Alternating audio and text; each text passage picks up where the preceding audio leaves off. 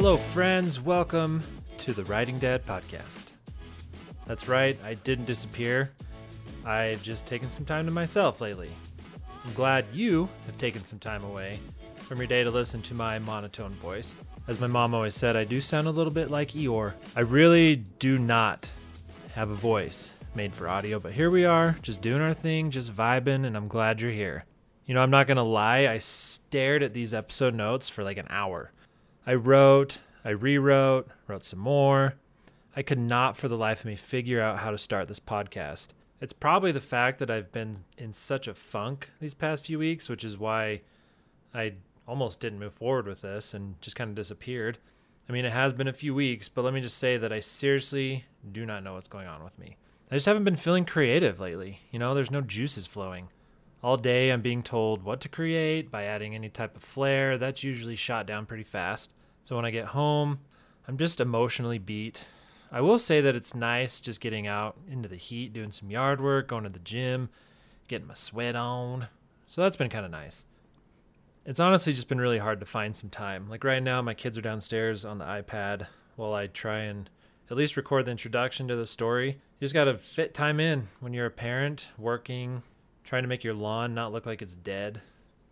I'll never get that down. Sorry to disappoint you, Dad. You know, things are just getting started. Things will get better. I have a lot of cool stories on the horizon, some good ideas. If I can ever get a webcam, I'm going to take this production to the next level. I can't wait.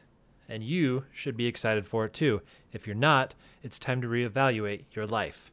I decided for this episode I was going to pull out a story from years ago, and it's actually going to be over the next 3 podcasts. I only got 3 chapters in to this little story. It was never completed. They're very short. Obviously, everything's been short. That's kind of my goal here. But who knows? Maybe if we start expanding our audience, I'll expand my stories a little bit longer. But I think where I might be losing some people is the fact that I'm just throwing random stories at you. So maybe this will force me to start completing stories, not just giving you empty endings. But these next few episodes are focused on our friend who is a man, old in age, and hiding a secret from his family. I know if Becca knew about my secrets, she would end up being the subject of one of her favorite crime podcasts. We won't talk about that.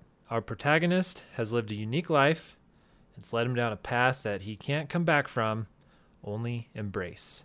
Again, thanks for listening.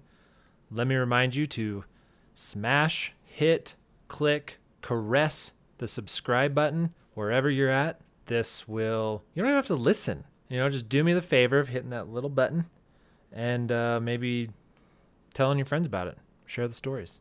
Share my voice. Again, thanks for listening, and here's the first installment of the working title, Autobiography of an Assassin.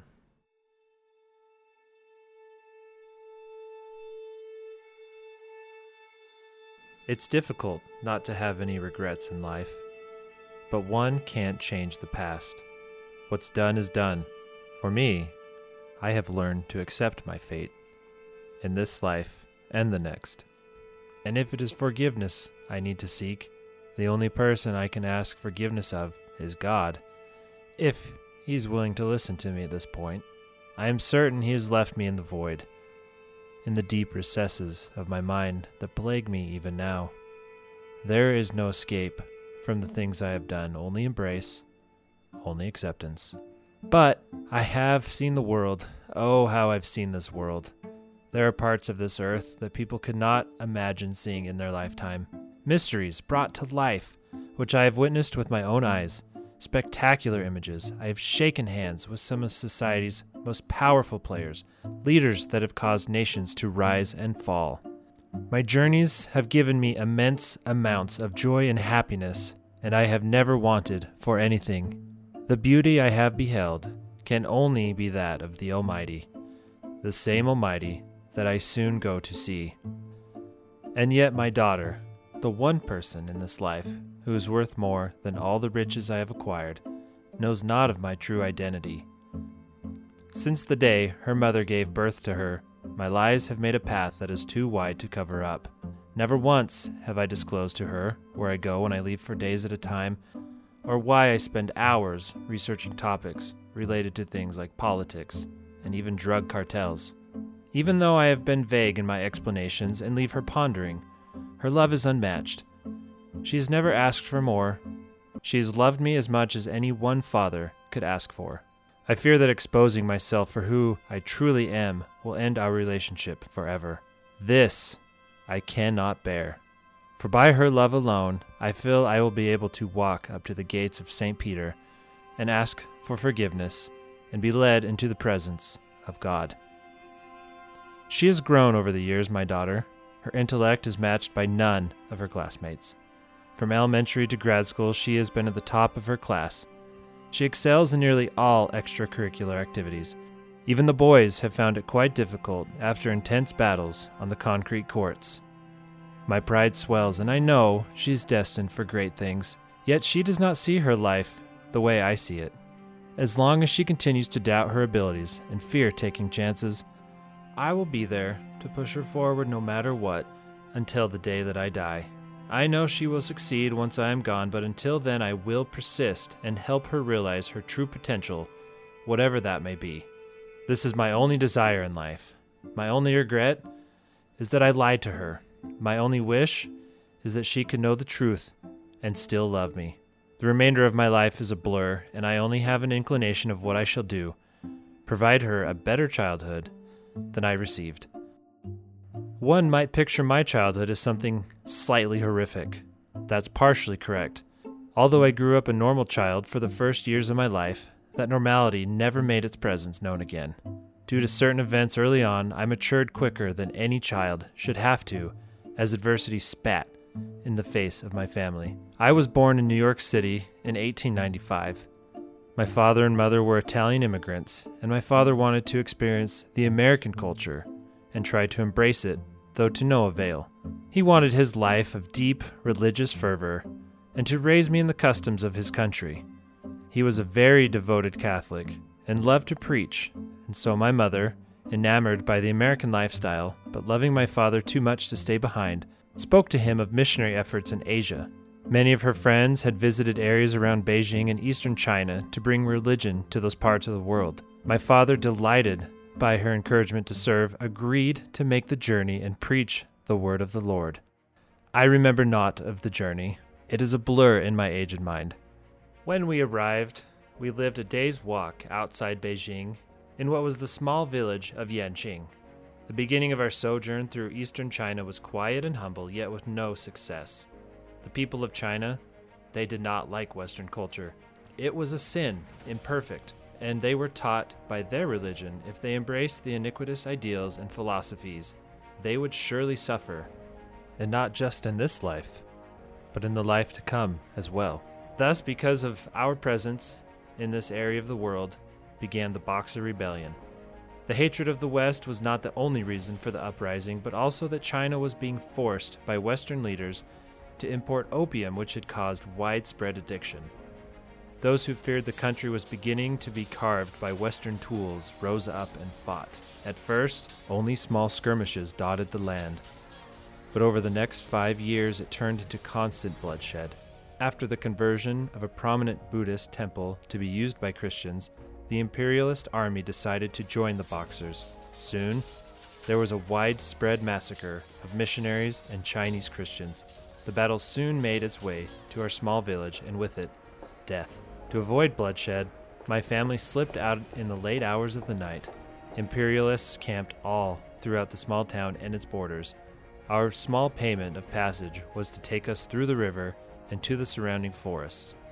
I remember the water being cold, but I knew nothing of the true, penetrating numbness I would soon feel. We were just a small group of 8 people as we made our way down the river, past the outskirts of the town, and made for the surrounding forests. We approached the line of trees and stopped abruptly. Our guide whispered for us to hold still. I remember the sound to this day, incoherent in any situation, yet as loud as an exploding star, right in my ear. The sound of the arrow whizzed right into my mother's chest in an explosion of dark drops of what could only be her blood. Screaming and panic soon followed. Men poured out of the trees, seeking no accord, but taking the lives of the innocent with no remorse. My father was quick in our escape. My mother was dead as soon as her body made the agonizing thump on the ground. I don't know how my father managed to escape. I was 6 years old. My mother was dead, and that's all I remember. I was too entranced by the face that was fixed on me. She was dead, yet her stare was as alive as we were. What I do remember was gaining passage on a small boat back to Italy. We were physically exhausted, our souls racked with immeasurable pain and the sorrow for the loss of my mother. Though I never cried once, anger, resentment, the guilt of leaving her behind is what filled me most. As we drifted on the boat, the water as seemingly endless as my agony, my father pulled a paper out of his pocket. It was a newspaper clipping my father had gathered sometime during our stay in China. His look was stone cold and emotionless. "Son, I want you to remember this face," as he handed me the clipping. I opened up the paper and peered at the portrait of a man staring at what seemed to be only at me. "That is the face of the man who killed your mother. Remember it well." I still do. It is late, and I must rest. Sleep is coming easier, though it is still rough.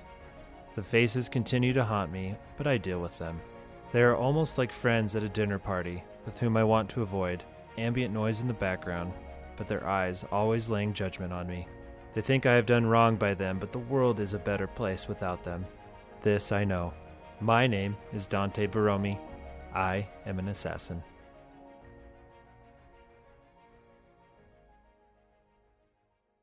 Well, my friends, that was a little bit longer than what we're used to, but hopefully it wasn't painful. I really enjoyed kind of condensing that. I wish I could have done more, but it was a struggle to really take these parts that I had picked at over the years and make it into one cohesive introduction of our friend Dante.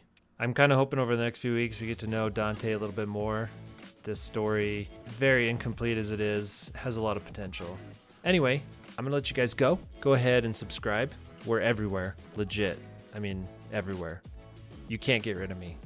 So just subscribe to the podcast, and we don't have to have this awkward discussion next time I see you. Stay sexy. Love you guys, and I'll see you next time. I'm Alex Jenkins, and this is the Writing Dad Podcast.